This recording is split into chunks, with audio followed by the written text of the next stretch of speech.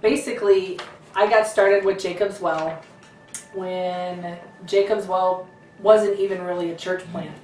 And I got started through Lynn Wilson.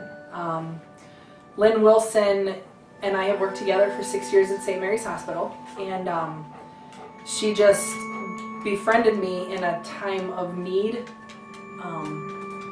Was born and raised in a Baptist church, and then when my family moved up to Green Bay, we got away from the church. So I was always looking for something, but not really sure what I was looking for.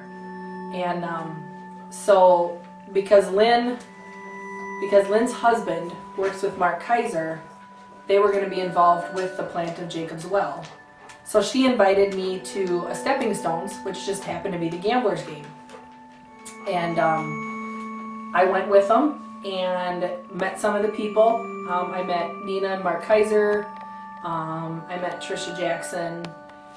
And then when I was being introduced to Pastor Dan, he was just extremely friendly, and I was impressed that when I went to shake his hand, he moved his beer from one hand to the other to shake my hand, which was very impressive because it made me feel like he was just as normal as I was.